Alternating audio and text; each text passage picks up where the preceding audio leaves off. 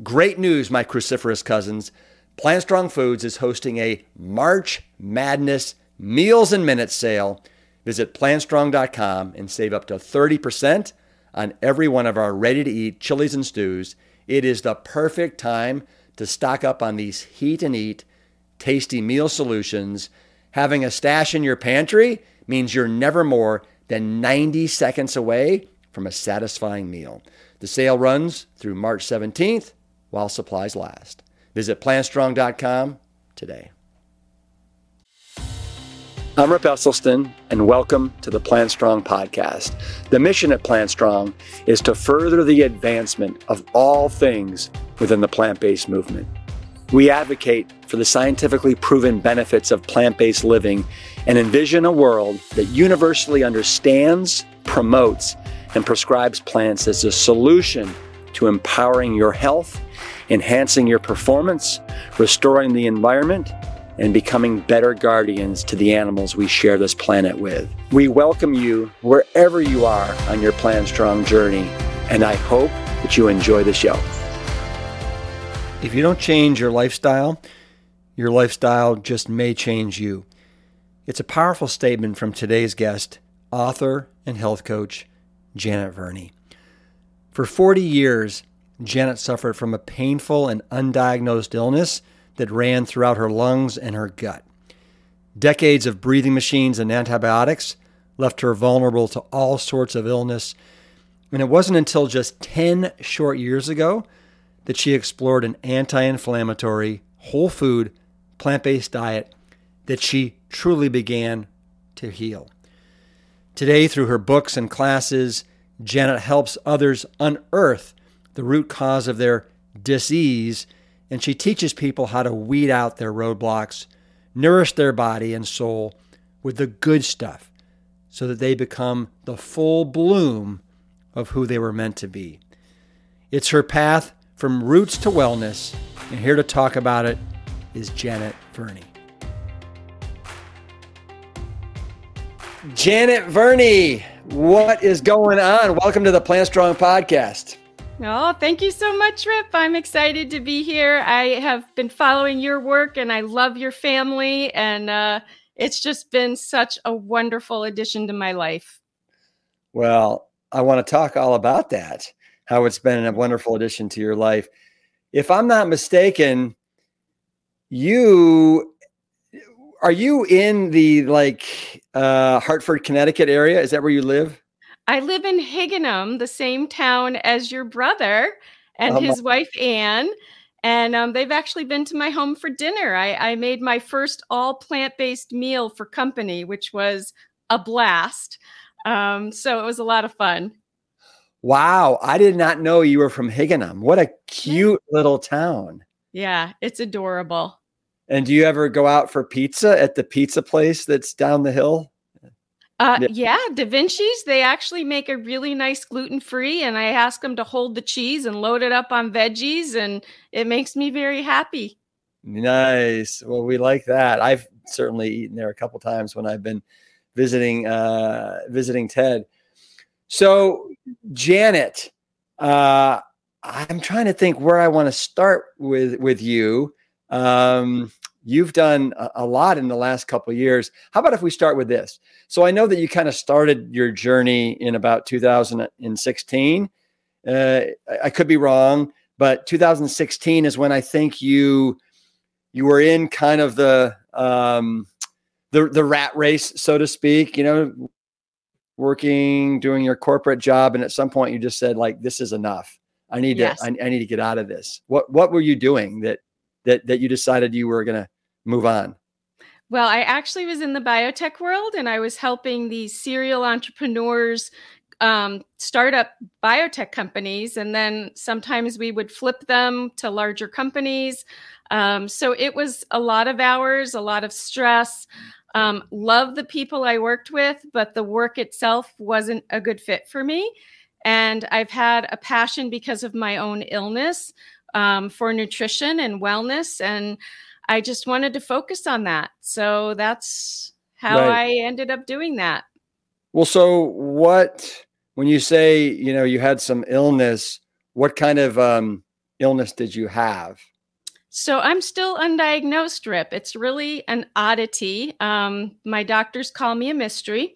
Mhm. I've been in all kinds of studies at Yale. I was in a study at the National Institutes of Health's undiagnosed disease program. It's quite a mouthful. It's lung and gut, which is very classic of cystic fibrosis. And while I was there, we ruled that out, although they believe that it's a gene in the same pathway as cystic fibrosis.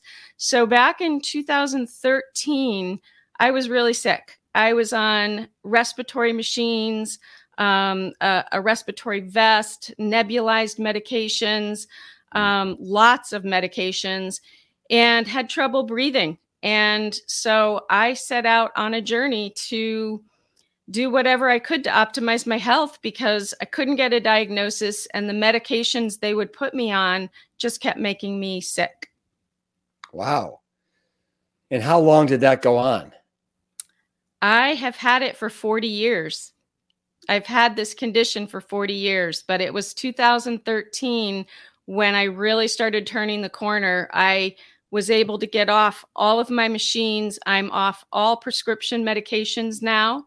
And it's really been through lifestyle and diet. The condition is still there, but I'm in charge of it now. I am controlling it.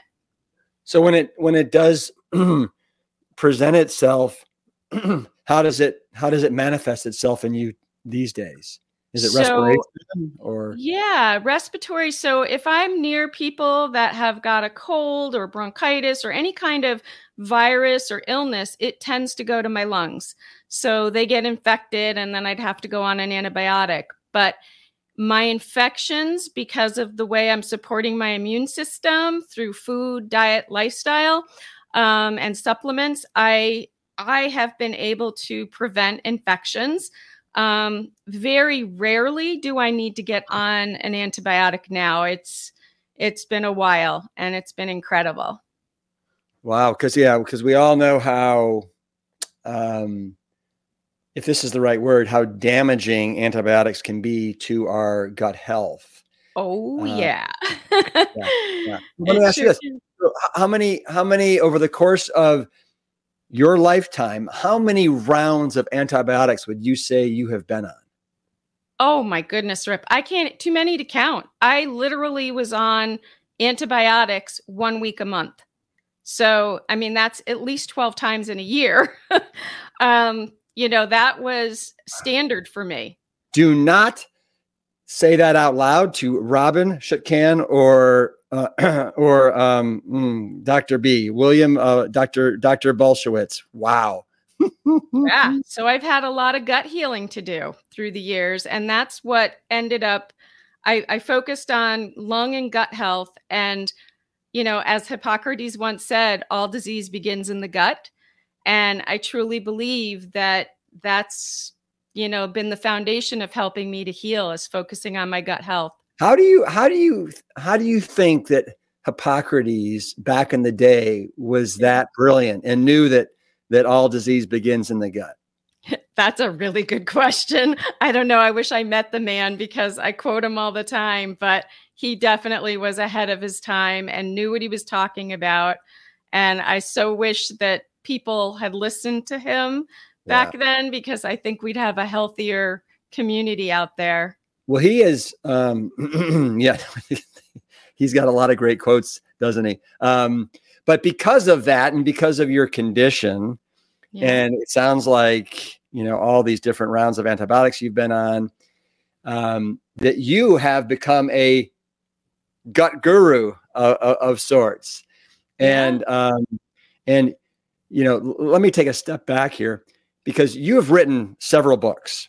I think you've written Rainbow Bird, Roots to Wellness. And then most recently you have this great book, Health Up, where you actually go into great detail on gut health and all the different dysbiosis that is occurring in, our culture right now, because I think most of us are getting just a paltry amount of fiber into our diets these days. So Exactly. do you want to talk about some of the conditions that are going on right now because of us not getting an adequate amount of fiber? Oh, absolutely. So I will say SIBO, small intestinal bacterial overgrowth, is a big issue for a lot of people. Leaky gut is an issue. We've got IBS, which is irritable bowel syndrome. That's when they don't really know what the heck you have. You just are uncomfortable and you're either not pooping well or you're pooping too much or, the gamut of issues. People have GERD and heartburn and reflux. Oh my gosh, I could go on and on with the various different No, things. well, you do. You have a list of about 18 different things in the book. Yes. Let me ask you this, do you experience any of those things today? Very occasionally, I will get an IBS type flare up of just discomfort, but it's far and few between, and I tend to know my triggers. So I'm very careful, but I have really moved away from processed foods and really focused on whole plant-based foods. Hmm. Yeah, it's incredible to me because I've been on this journey for about 35 years now, since about 1987 that I started eating this way, and I can literally like almost count on my two hands the number of times that I've had like gut issues. I mean, Yep. diarrhea, constipation, those things, Yep. and it's a testament to being just consistently on this path for literally almost, going into my fourth decade now.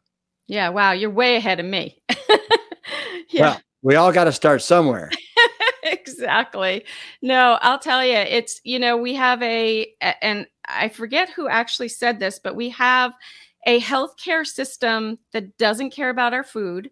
Yeah. And we've got a food industry that doesn't care about our health. And so, what I've learned through the years, and especially from your family, who I adore, is that, getting rid of the processed food and focusing on whole foods, getting rid of extracted oils is what's going to nurture your body, inside and out. I see people with skin issues and I think, oh, what's going on in the gut? Too many processed foods, or too much oil or too much, fried foods. And, so I immediately go to what's happening in the gut. Yeah. I can't remember where I saw it. Maybe it was in one of your books or on your website, but your philosophy is something called like collective medicine. Can you explain what collective medicine is in your eyes? Yeah, absolutely. So I love the fact that we can bridge Western medicine with like Eastern medicine or different modalities. There's energy healing, there's acupuncture, there's,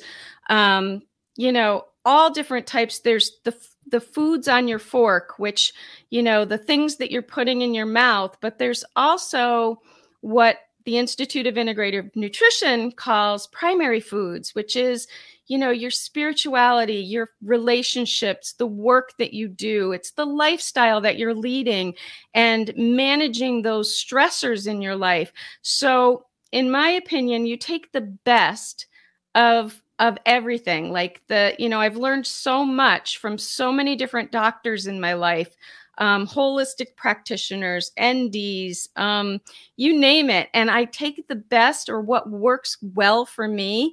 And it's kind of collective. I feel like I've taken it all and put it in my nice little jar. And it just really makes me thrive. Nice. I like that a lot. So in one of your books, Roots to Wellness, Yeah. you talk about how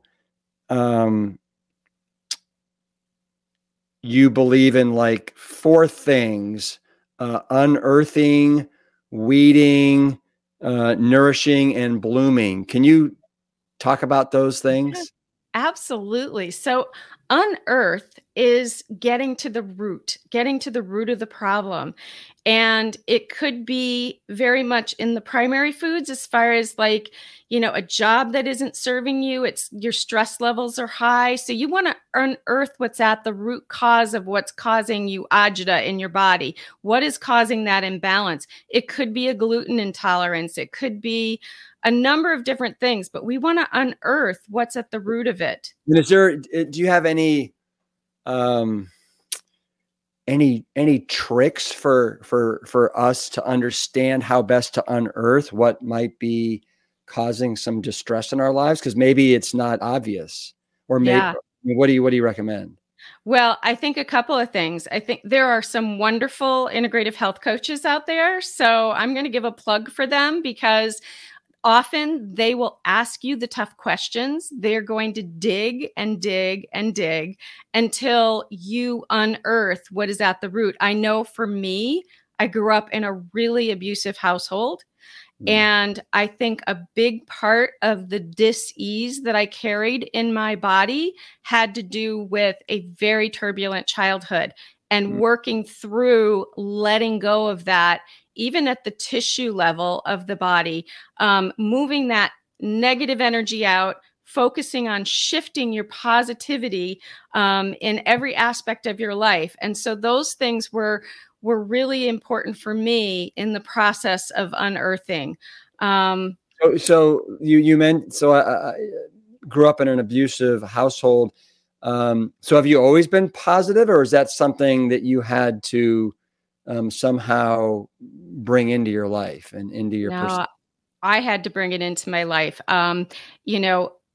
I think I've always been, as my therapist many moons ago, when I was working through all of this, used to say to me that I was a child of resilience. While my father would beat us till we cried, and I would refuse to cry. I was a very stubborn little girl. And so can I ask you this? Because when you say beat you until you cry, are we talking like actually striking you? Oh yeah. With a belt, a whip. Like it was like a thin belt that was like a whip. Sometimes it was grabbing me by the hair and throwing my head into a door. Sometimes it was just a hand across the face. A lot of this I don't even remember. I've got older siblings, a sister who's 10 years older, who actually helped me work through some of it and recall some of it. But yeah, working through that. And I used to be, I think with my illness as well, I was in a chronic victim mode. So when you're in a chronic victim mode and you live in a state of fear, it further erodes your health. And that was something I had to really work on. So one of the things I did is I kept a little journal. On one side of the journal, every time a negative thought popped into my head, I would rephrase it into something positive in the right column. And then eventually, as I did this over a period of time, I cut it in half. I burned up the negative side. I kept my positive side. And believe it or not, those positive things I rewrote into a love letter to myself. Wow. It's actually in my Roots to Wellness book. And I wrote myself this love letter. I read that letter before I went to bed every single night for probably a good year. And all of those things have literally come to be in that love letter. So it really made such a difference in my health. When we shift from fear, and often we shift into what a lot of people refer to as hope. And then a mentor in my life said, we need to remove the word hope from our vocabulary. And I thought, what are you talking about? I live on hope. And he said, no, let's replace that with believe. When we believe that we can get better, when we believe in ourselves and in our life, and we get rid of the word hope, hope leaves room for doubt. And you don't want to leave that room for doubt. You want to believe that what you want to accomplish is doable, that you can do this. So that was part of the shifting for me. I like all that. You mentioned when you have a negative thought, you write on the opposite side of the page a positive thought. I have heard that we as humans typically have somewhere in the neighborhood of 6,000 to 8,000 at a minimum thoughts a day, and like 85% of those are usually typically negative thoughts. Yes, absolutely. I heard. Yeah. I'm sorry. Go ahead. No, I was going to say, so like huge congratulations on you on putting in the time and the effort to, beat that, right? And believe that you could do it. That's huge. Yeah. We can look at our past and we can learn from it. But if we carry it around as baggage on our backpack, like a backpack, we're never going to be well. We're never going to be happy. We're never going to feel joy. So you got to lose it. You got to find a way to shed that backpack and move forward. And so that was my goal. And my girlfriend actually gave me a nickname. She calls me the plant-based princess of positivity. That's good. That's really good. So we've just touched on unearth. The next one is weed. If you're done. We actually touched base a little bit on that. So weed is all about weeding out the obstacles. What is standing in your way? You got to ditch the excuses. So I get people that, they want to lose weight or they want to improve their health in some way. But they'll put up these roadblocks. And what I say is, let's start breaking those down. Like they say, oh, I couldn't do that. I couldn't give this up, or I couldn't, I can't change that. And I'll say, well, let's break it down. So we break it down into small pieces and we look at, what are some of the changes that you can make? What are some... Can we role play for a second? Sure. Okay. So let's say that I am coming to you and I'm like, Janet, I can't give up my steaks. I just love my steaks too much. It's who I identify as. I love my barbecuing on the weekends, and just don't take that away from me. Okay. Well, usually what I do is I have a philosophy that we're going to crowd in. Rather than crowding out the bad foods, we're going to start to crowd in the good foods. So what I do is I start encouraging them to add more plant-based proteins into their diet. We might even talk about, making a really hearty lentil burger, or we might do a portobello steak, or I'll do a cauliflower roast with all the fixins around it and this wonderful kind of a maple mustard glaze on top. And we'll start to crowd in some things that they might enjoy. And if barbecue sauce is their thing, then we're going to find things that work for them with the barbecue sauce. And then I'm going to challenge them to give up that steak for just one weekend. Give me a weekend and let's play. And usually they'll do that. And then they'll say, you know what? That wasn't so bad. Yeah. And in fact, the night that I had your brother and Ann over for dinner, we had another couple that they're really good friends with who are both meat eaters, one of which is very much a meat eater. And after this plant-based dinner that I served, he said to me, he goes, if somebody cooked like that for me, I would not miss meat at all. So I had made a shepherd's pie and I had done all kinds of other goodies. And he was just like, this is amazing. So it's a matter of crowding it in. We got to crowd it in. I like that. I like that a lot. You didn't happen to make for dessert your pesto chocolate bark, did you? No, I made my chocolate cake, which has a good dose of butter beans in the frosting. And wow. Yeah. Well, yeah. So for people that don't know what we're kind of talking about here, you've got a recipe section in your health up book, and you've got a sweet section that is literally probably to live for, not to die for, to live for. And in there you've got that chocolate cake you're talking about, and lemon cookies, and this pesto chocolate bark. Can't believe I've never heard of such a thing.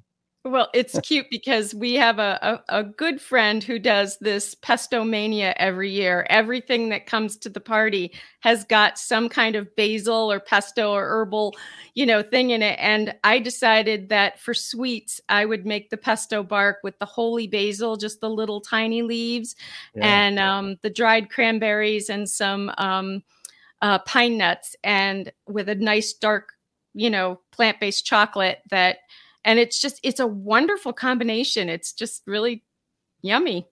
Mm, mm. Okay. Are we done with weed? You want to go on to nourish?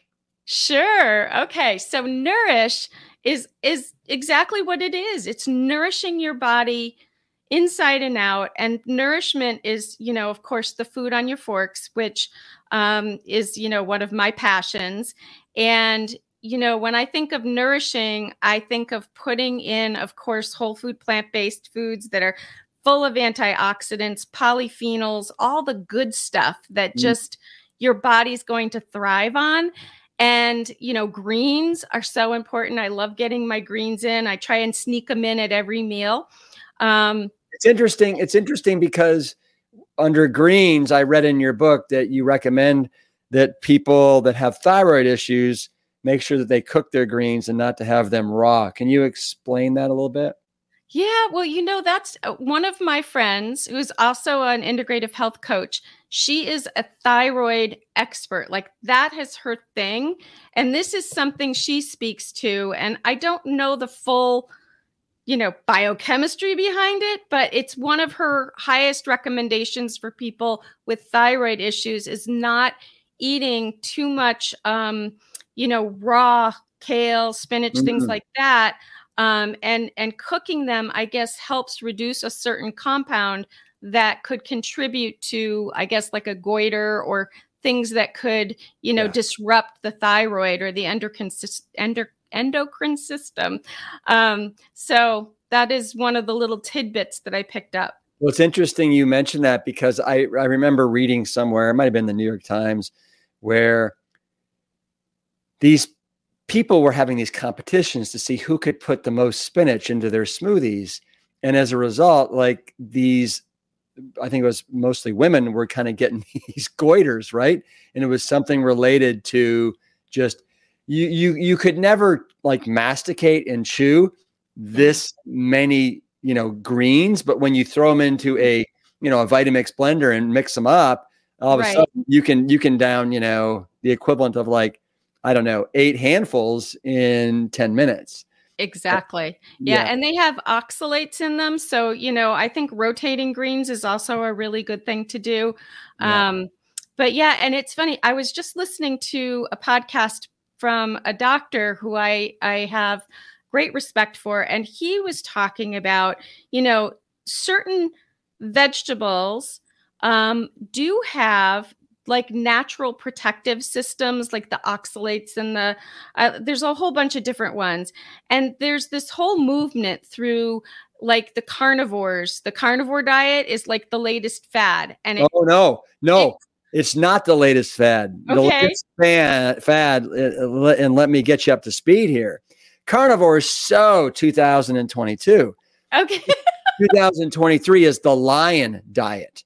It's meat and water and salt. That's it. The lion diet. Oh no, that's not good. No. Oh my gosh. Yeah. So that kind of makes me crazy. But listening to this doctor talking about how, yes, that's one of their chief complaints in these carnivore or lion diets is that, these plants have these, chemicals in them. The lectins, lignans, all these things. Yes. Yeah, exactly. But that it's actually a really good thing for us because it helps our body it's like keeping your immune system boosted and protecting us in ways that are important. So, I think that it's really important to have all of those, the rainbow of color in your diet. So, yeah. So when it comes to nourishing, I also believe that whatever your spiritual practice is, making time for it, nurturing those relationships. For me, having some girl time and getting out and doing things that I love to do with my friends is really important. Self-care is critical. So that's all part of nourishing. And of course Yeah. What are some things that you like to get out and do with your friends? Oh, whether it's I love thrift shopping. I'm also an upcycle artist. So I take funky clothes and I'll remake them into something totally crazy and different. And I have a little Etsy shop, and I call it my therapy because I've never been somebody that does well with meditation because I'm like triple type A, and I have a very hard time just like sitting there and not having my thoughts go like ping pong balls in my head. So my form of meditation or finding my Zen is to get into my studio and do my art, or in the kitchen creating. Those are like my two spaces. So thrifting with friends or going out for a hike or those kinds of things I just love. And you talk about how it was your mother, Gloria, that really always encouraged your creativity. Oh yeah, she was amazing with that. I mean, we would come home from school. My youngest brother and I, who's a little bit older than me, we'd come home from school and she'd have this old Formica top table with a project on it, some kind of an art project. And there were drawers and drawers and drawers of, like a buffet of materials to do art with. So it was always extremely creative. And just loads of fun. And so, grew up with a mom who was very creative. Well, that's great. And I know that you do like wire wrapping and glass drawing as well, right? You did your homework. Yes, I do. I like finding treasures like seashells and sea glass. And we live on the Connecticut River where they built tall ships. And my home is like 204 years old. And the beach had literally, that was like their dumping ground. I collected glass by the bucketful. And I'm like, I got to find something to do with this. Yeah. So I learned how to wire wrap it and make pendants out of it. It's so much fun. Well, and you have a quote somewhere that I read that I liked it so much, I wrote it down, and it's creativity requires the courage to let go of certainties, which to me, I dig that a lot. Thank you. Yeah, I really think that's important. You've got to let the creative flow. I was a former teacher, an early childhood teacher. And one of the things I used to encourage the teachers who worked with children when it related to art is to leave it open-ended, let that child create from the heart and not have structure to it. Because every time a child learns through exploration, they're going to discover something new. And I feel like that when I'm in the kitchen, like every time I start taking ingredients, I'm learning something new, whether it's textures or it's flavors or, it's just a blast. Yeah. You mentioned a book too, Living Artfully by Sandra Magsama. Yes. She's so wonderful. Yeah. Yeah. And she does a lot with children, but that book definitely, because I think working in the corporate world, sometimes we stifle our creativity as adults. And so reading that book really opened me back up to, just letting that creative juice come back into my life. Yeah. I've got my youngest daughter she will spend hours and hours and hours creating just things. And whenever it's somebody's birthday or holiday or Christmas, she doesn't buy anything. She doesn't want to do that. She likes to make something. And we always just treasure and love everything that she creates. To me, it's so much more valuable than going out and buying a trinket from a store that, we're going to lose in 3 days. And yeah, that is so special. It is. And so we constantly are trying to urge her to keep it up. Only 9 now, but I love it. I love that, living artfully. That's very much. So I think we're on Nourish. You want to go on to Bloom? Sure. Actually, so bloom is like what I would call the result of when we unearth and we weed out the obstacles and we nourish ourselves inside and out, we come into the full bloom of who we're meant to be. And that is in my, on the cover of the book, I've got this woman who's well rooted, her core is strong, and she's holding this beautiful bouquet of like peonies flowers. And it's just, I think when we do the work, the real work, we have this beautiful bloom, and we become who we're meant to be. Simple as that. Mm-hmm. Do you feel like you're in the bloom phase? I better be. Oh yeah, no, I am. Yeah, I am. I'm one of those crazy grandmas. I've got a 6-year-old and a 3-year-old grandsons. And I'm like that grandma who is up on the slide and I'm sliding down with them and climbing the jungle gym. And, I love it. I love it. Who would have thought 15 years ago you'd be doing that? Yeah, exactly. You better believe it. It's, it's changed my life tremendously to get rid of that huge vest, the compressor. That was, just traveling alone with that thing. It's like a 50-pound suitcase, for just my vest. So. Wow. Are your parents alive still? No, my dad passed very young. He was only 64. He passed from heart disease. And my mom passed in 2012, and she had a rapid onset of dementia. And I think it was a combination of not only her diet, but also she was probably on about 18 different pharmaceuticals when she passed. And I think that the pharmaceuticals that she was using, for cholesterol and blood pressure and depression and, I could go on and on. I think they just literally fried her brain. So it's not that I'm anti-medications, but I think that we've got such a better way of, coming into our health and, of not having to have those pharmaceuticals very, so many of them. And what I'm seeing is as people are aging, they go to this doctor for one thing and they get put on 1 or 2 pharmaceuticals, and then they go to another doctor for something else and they get put on another one. And before they know it, they're on all these meds that, the body is not always happy with that.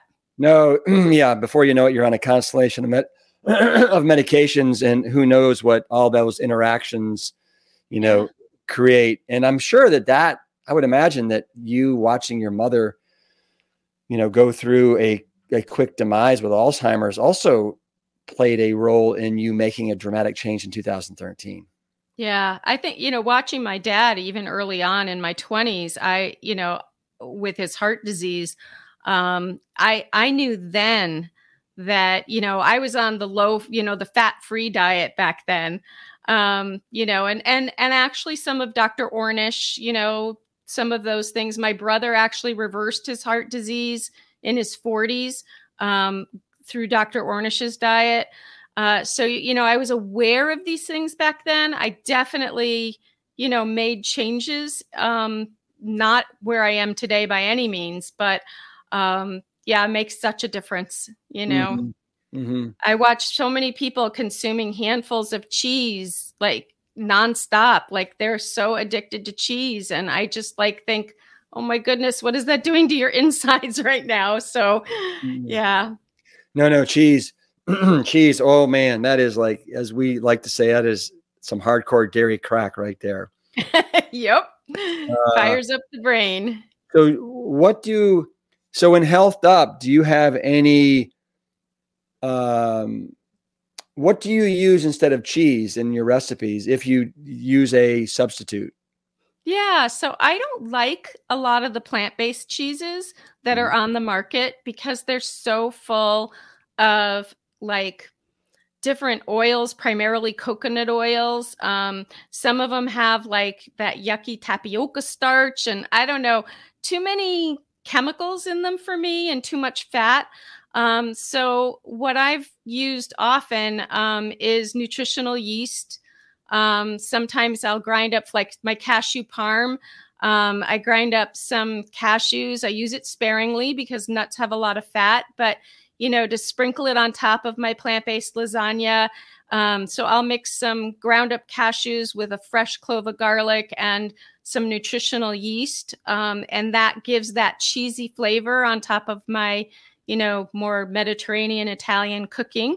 But other than that, I don't really miss it at all. Like there isn't, I don't really have a cheese fit. I think I've been away from it for so long that I don't crave it at all. I hear you. You're preaching to the choir on that. What do you do on pizzas? Do you add anything like a nutritional yeast or cashews, or do you just do the veggies and the sauce? Just really the veggies and the sauce. I love the sauce so much, a good marinara, and all those veggies. I love roasted red peppers. But yeah, I just, those things really just fill me up. I love it. And they taste so good. You mentioned a lasagna dish that you make. I know in Healthed Up, you have an easy peasy lasagna that looks incredible. You also have right above that, you have a breakfast lasagna. I've never heard those two words used next to each other before. A breakfast lasagna. What is your breakfast lasagna? Oh my goodness. I'd have to look at it, but I'm pretty sure it's my oat recipe. Well, I can tell you right now, do you have your book? Yeah, I do. It's on page 99. So reference 99. Go to page 99. Yeah. And then there it is. Yeah. I was saying earlier that, this is the one with oats, and I am a real oat snob. Okay. I have a favorite brand. Am I allowed to share what brand? Please do. And I want to know if it, it coincides with mine. Okay. Well, it's 1 Degree. They have a sprouted oat. I love sprouted oats, especially for people that have gut health issues, because anything that's sprouted is going to be a little more digestible. They're also gluten-free for anybody who is gluten intolerant. And they also are glyphosate-free. Yeah. And glyphosate is a real issue with common crops like oats and wheat and things like that. So I really encourage my clients to stay on organic versions, sprouted if you can. I like Ezekiel bread for those people that tolerate gluten, because it's that whole food. But my oats, 1 Degree, because they are certified glyphosate-free, gluten-free, sprouted, and organic. And I've been able to get like 5-pound bags at Costco for like $10. So I eat oats every morning because they're soluble, insoluble fiber. They're a resistant starch. So they're just like super good for the gut. They've got that high fiber. But yeah, so this is just basically using oats, flax meal, a cup of fresh fruit, dried fruits, nuts, seeds, if you want to add a little bit of that. I love putting cinnamon, some of those, which helps with blood sugar. I love cinnamon. Cardamom is also really good. I've heard that cinnamon's got some pretty unique properties. Yeah, cinnamon's so good. And then, 5 cups of water, whatever, but the recipe is in there. And basically it's lovely because for Christmas morning, you can bake this, oat casserole, if you will, or oat lasagna, and then serve it in squares with, some beautiful greens or whatever. It's just so yummy. So it's served as kind of so you bake it. Yeah, you bake it. Got it. And it comes out like solid, and then you cut it into squares, almost like a piece of lasagna. Yeah. I like that a lot. Do you mind if we talk about a few of the recipes that you have in here? Yeah, go for it. Yeah. So why don't you go to page 60 and let's talk about your apricot Swiss chard. Oh, yeah. I have this thing about apricots. I don't know what it is. I just love them. I love, the dried apricots. I also love apricot jam, the fruit juice sweetened jam. is so yummy. So yeah, this is just a great way for people who don't like the bitterness of greens to add a little bit of sweetness in there. So yeah, I've got some dried apricots, some veggie broth, the apricot preserves, a little garlic and onion powder, and I put a little pinch of sea salt in there, but just sauteing them and having that sauce on there, is a really great way for people to transition. And my husband's not a big fan of greens, but he likes this. Like, he loves the little bit of sweetness in there. So that's a favorite. Yeah, it caught my eye for sure. Another thing that I really love them, but I don't ever buy them because I'm like, I don't want to spend, $8.99 on 2 ounces of kale chips. But you have 2 different kale chips recipes. You have a kale chips and then a sweet kale chips. What can you tell me about making your own kale chips?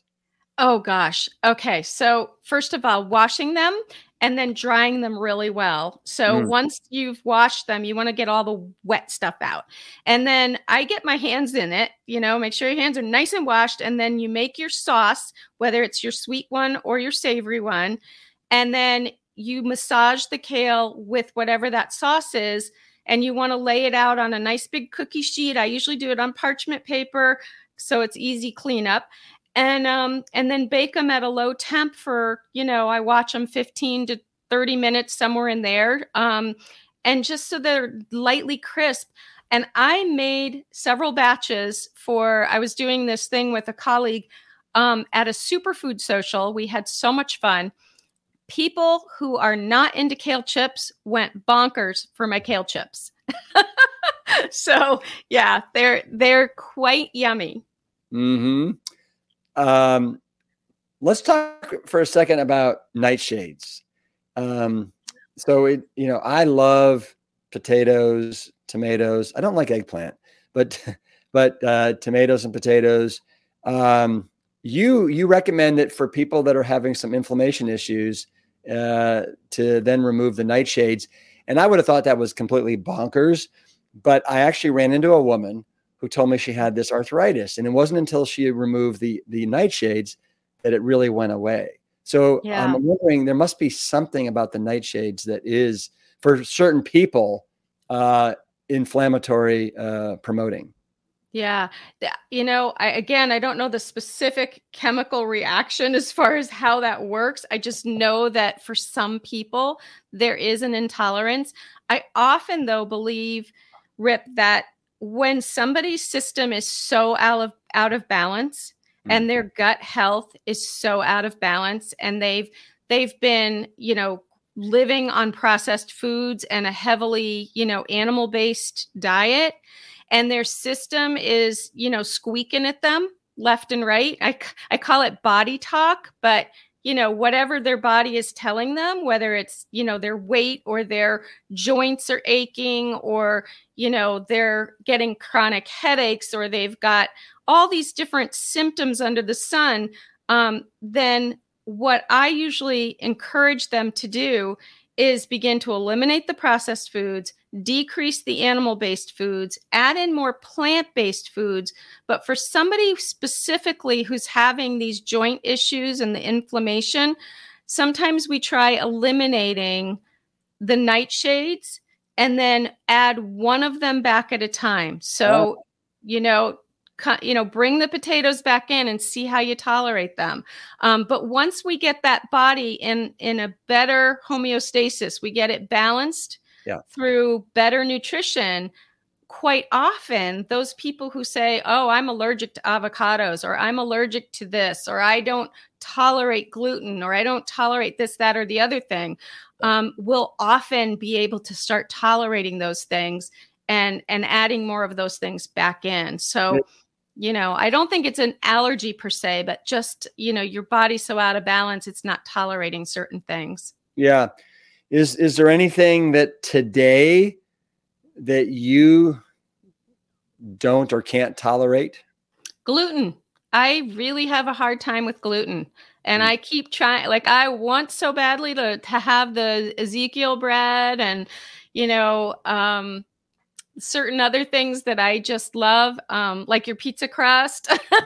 But for whatever reason, gluten is not my friend. And I literally will feel 4 months pregnant when I have gluten. And it takes me a good 3 days before that yuckiness in my gut goes away. So, I've really looked at alternatives. Yeah. Is there any vegetable that you do not like? Hot peppers. That's the only one. I can't take the hot spice. Like it just it ruins my taste buds for everything else on my plate. So are we talking like a habanero, or are we talking a jalapeno? What category? both. Hot? Both. Okay. What about a poblano? Yeah. Like poblanos? Nope. No. Nothing Okay. hot. No. I can tell. I love mild salsa. Yeah. I don't know. I don't know. Yeah. So another recipe that I really like because it reminds me of something that we make in our home. It's called hobos. You don't make them quite the same way, but it's on page 83. It's your veggie campfire packs. Oh gosh, yeah. Will you speak to that?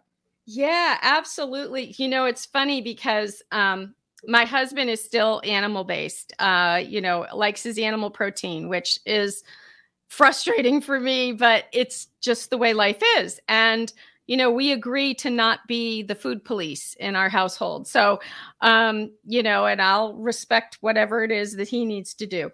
But the beauty of these is they're great for people that don't like to cook. So, and they're easy peasy cleanup. So a nice sheet of parchment paper. I like to layer my vegetables. I usually make some kind of a sauce, whether I'm using a balsamic vinegar or a barbecue sauce or, yeah, there you go. And I just layer all different kinds of veggies in there. And if he wants a piece of animal protein, I'll put a piece of chicken in there. You add your sauce, you roll it up, and you cinch the parchment paper all around the edges. Throw it in the oven. I usually do it at 425 for 35 minutes on a cookie sheet. And you pull them out, open one end carefully because of the steam, throw it on a plate, and you've got an entire dinner from that one little packet. And sometimes I'll keep cooked brown rice or some cooked quinoa in the freezer, like by the serving. Pull that out even as it's frozen. Put a lump of that in my veggie packs and just cook them up. And it's easy, quick dinner, and it's so nutritious and it tastes really good, especially in the winter months when you're cold in the Northeast anyways. Yummy, yummy. So you mentioned your husband and how your husband does occasionally eat meat. You also mentioned in your book, Healthed Up, that your husband actually went through a pretty severe chronic illness where you thought he might potentially die. Yeah. Can you tell me what happened there? Yeah, this is a man who never took a sick day practically in his life, healthy as a horse all his life, relatively thin and active and just on the go. And we did not know it, but he had an aneurysm lying dormant in his aorta. Oh, gosh. And, as he was aging, he was dealing with some blood pressure issues and wasn't keeping it under control, wasn't tolerating the medication they were giving him. We had no idea that the aneurysm was there, and he went and deadlifted our dock system that we go put in the water every year, and it caused the internal layer of the aorta to split. Oh. And he started with a bleed. And so 2 weeks later, and it had basically shut down the blood flow to the colon, so he wasn't able to move his bowels, and it ended up ripping pretty severely. He had a 9.5-inch dissection in his descending aorta, and 30 days in the ICU. He has now a Dacron aorta that they replaced 1.5 feet of his aorta. He's missing 2 ribs on his left side. And unfortunately, we're dealing with a whole nother aneurysm that they discovered on one of the scans. And this one is not operable. So keeping his blood pressure in check is absolutely critical. Well, luckily, you know exactly the best way to do that. Yep. But you can lead a horse to water, but you can't make them drink. Yep. Well, we've talked about that in the podcast before, and we're Yep. well aware of that. We're well aware of that. Let me ask you this. So you're gluten-free. All your recipes are gluten-free. Is there a certain gluten-free grain that you like to work with more than any other? Yeah. So my two most favorites. So when I'm baking cookies or cakes and things like that, it's Anthony's gluten-free organic oat flour. That is my favorite flour that acts very much like a whole wheat flour. I don't use any things like xanthan gums and all of that because they can be real gut disruptors as well, all of those emulsifiers. So I avoid those. I also don't use baking powder because of gut health. I'll use baking soda in its place. I like chickpea flour for savory things. If I want to thicken something or a gravy, I'll sometimes use the chickpea flour. And then my other go-to for making crusts, like to make a tort or any kind of like a chickpea pie or something like that, I will use sometimes almond flour mixed with some other things. I love like soaking some dates, some organic dates, and then blending them or processing them in a food processor with some almond flour. Always organic almond flour because they're the most heavily sprayed fruit on the planet.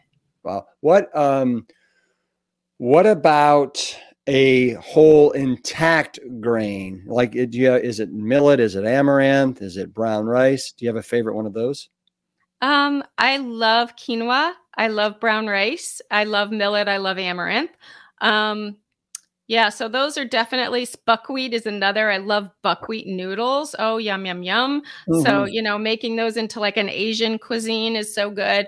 But yeah, those are definitely my go-to grains. I haven't met a grain I don't like. That's, gluten-free. So yeah. Well, there's so many, and there's such a great variety of textures and flavors and all that. All right. We're rounding home here. But okay. I need to ask you about on page 105, one of my favorite things to make for the kids. We love doing walnut taco meat tacos. Yes. I guess walnut meat tacos. It looks like you do too. What can you tell me about your walnut tacos? Oh my gosh, they're so easy. I mean, yeah, I just use the organic walnuts, some chili powder, garlic powder, cumin, paprika, some turmeric, which is so good for reducing inflammation, and a pinch of sea salt. And I process them in a food processor until they're ground, like, taco meat. And I can't wait to know what you do next, because what I do next is the key step in making the walnut meat just right. And I haven't read your description what to do, so I can't wait to hear it. Yeah, well, that's pretty much it for me. I'd love to hear your secret, but I put them in. Often I'll put them in collard greens or romaine lettuce just to get more greens in them. And top it with sprouts and shredded chopped veggies, and sometimes I'll put on plant-based yogurt or even some guacamole. A little dab of that, but there's a lot of fat in the walnuts, so you got to be careful with that. But yeah, that's pretty much it. Or sometimes I put a big ball jar and I'll put the walnut meat at the bottom, and then I layer all different kinds of veggies in there. And then, when I'm ready to eat it, I just take my fork and stir it all together and eat it. And those are great for on the road. So what I do is I put it in the blender, but just for a little bit. Now I find if you do it too long, it becomes too much of a mash, and I want it to be kind of individualized. And so I just do it a couple pulses in the blender, and then I put it into a skillet, and then I add all the spices, and then I add, literally, depending upon how much walnuts I have in there, just a smidgen of water. It's got to be the right amount. If you do too much, it just turns into this big gel. Yeah. Right? And then I stir it, and then I let it heat up, and then it all kind of comes apart, and it almost looks like hamburger meat. right? Wow, that's so So cool. anyway, so that's what I do with the walnut meat, and it works really well. So, but Yeah. very cool to see. And adding those spices in the Oh, pan really like just the aroma of it. It really brings out the flavor of the spice by giving them a little bit of heat. big time. You know what I want to talk about now is I want to talk about the drawings in your book because Oh. I just think that I don't know who did these, if you did them or you hired somebody to do them, but they're gorgeous. It looks like something like from Audubon. I mean, Well, it's a kind of a funny story, Rip. Okay. So, on the cover of the book, you see my dress. yes. I always go the wrong way. Okay. So when I was working with my publisher, so first I had that photo done in celebration of my 60th birthday. Wow. And yes. And so that photo was taken about a year and a half ago. And when I decided to take the photo, I knew I wanted to wear something bright and cheery. And I went through my closet, and in the very back of the closet was this dress that I bought 40 years ago on my honeymoon in Hawaii. And I thought, I still love that dress, but it didn't fit for some time because of weight gain. And so I had been on the whole food plant-based journey, and 8 pounds came off very easily. I went and put that dress on, and it fit like a glove, just like when I was 21 years old. So I'm now 61. My dress still fits. And so, excuse me, when I gave my publisher that picture and said, I need this to be in the book somehow. And she goes, well, since your dress is vintage, which blew my mind. I'm like, yeah. I didn't think of myself as vintage. She chose some graphics, and I don't know where she got them all, but she decided to go with like these vintage pictures, and I love them. I just love the look, the feel of them. Well, it's just really classy. It's really classy. Yeah, they're colorful, and they just really represented the whole foods, the color in my life, the full bloom, and I guess the vintage side of me. Very, very much. So I want to close with this quote that you have. I think it's on your website, but you believe in the magic of miracles, the good in others, the power of action, and the healing power of love, lifestyle, and good food. I love every word in that statement. Anything you'd like to say about that? Oh, thank you. Yeah, for a while I used to say just an ordinary girl making magic. And I just feel like, those are the things that have just fueled me through the years. They bring me joy, and they've helped me to thrive. So yeah, that's my basic philosophy. Yeah. Well, I love it. Janet, before we go, anything that you'd like to say? Any events you have coming up? Anything you'd like to plug? The only thing I will say, and I just posted this recently, is, if you don't change your lifestyle may change you. Mm. And, I've seen this happen too often. So keep listening to those little signs and symptoms in your body and take action, take baby steps, but do something to get your health back. I love it. Janet, I got to have you back on again, and we can talk about the 9 R's of losing weight. Sounds good. With that, hey, hit me up with a little Plant Strong fist bump, all right? Plant Strong. Thank you, Janet. What a wonderful conversation with Janet. And I loved how she said that you have to believe you can get well. And along with belief comes the passionate work of nourishing yourself, not only from the inside, but also from the outside. Newsflash, if you aren't aware, this year will be our, drumroll, 12th annual Plan Stock, and Janet will be one of our Brock stars for this year's virtual event from September 22nd to the 24th on YouTube. For more info and to register, simply go to plantstrong.com and then click on 12th Annual Plant Stock. The theme of this year's Plant Stock is coming together, and I cannot wait to come together with you along with some of the best and brightest plant-based chefs on the planet.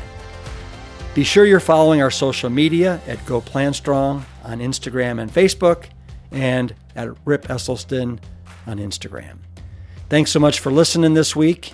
And in the meantime, until next week, keep it plant strong. Thank you for listening to the Plant Strong podcast. You can support the show by taking a quick minute to follow us wherever you listen to your favorite podcasts. Leaving us a positive review and sharing the show with your network is another great way to help us reach as many people as possible with the exciting news about plants. Thank you in advance for your support. It means everything. The Plant Strong podcast team includes Carrie Barrett, Lori Kordowich, Amy Mackey, Patrick Gavin, and Wade Clark. This season is dedicated to all of those courageous truth seekers who weren't afraid to look through the lens with clear vision and hold firm to a higher truth. Most notably, my parents, Dr. Caldwell B. Esselstyn Jr. and Ann Cryle Esselstyn. Thanks for listening.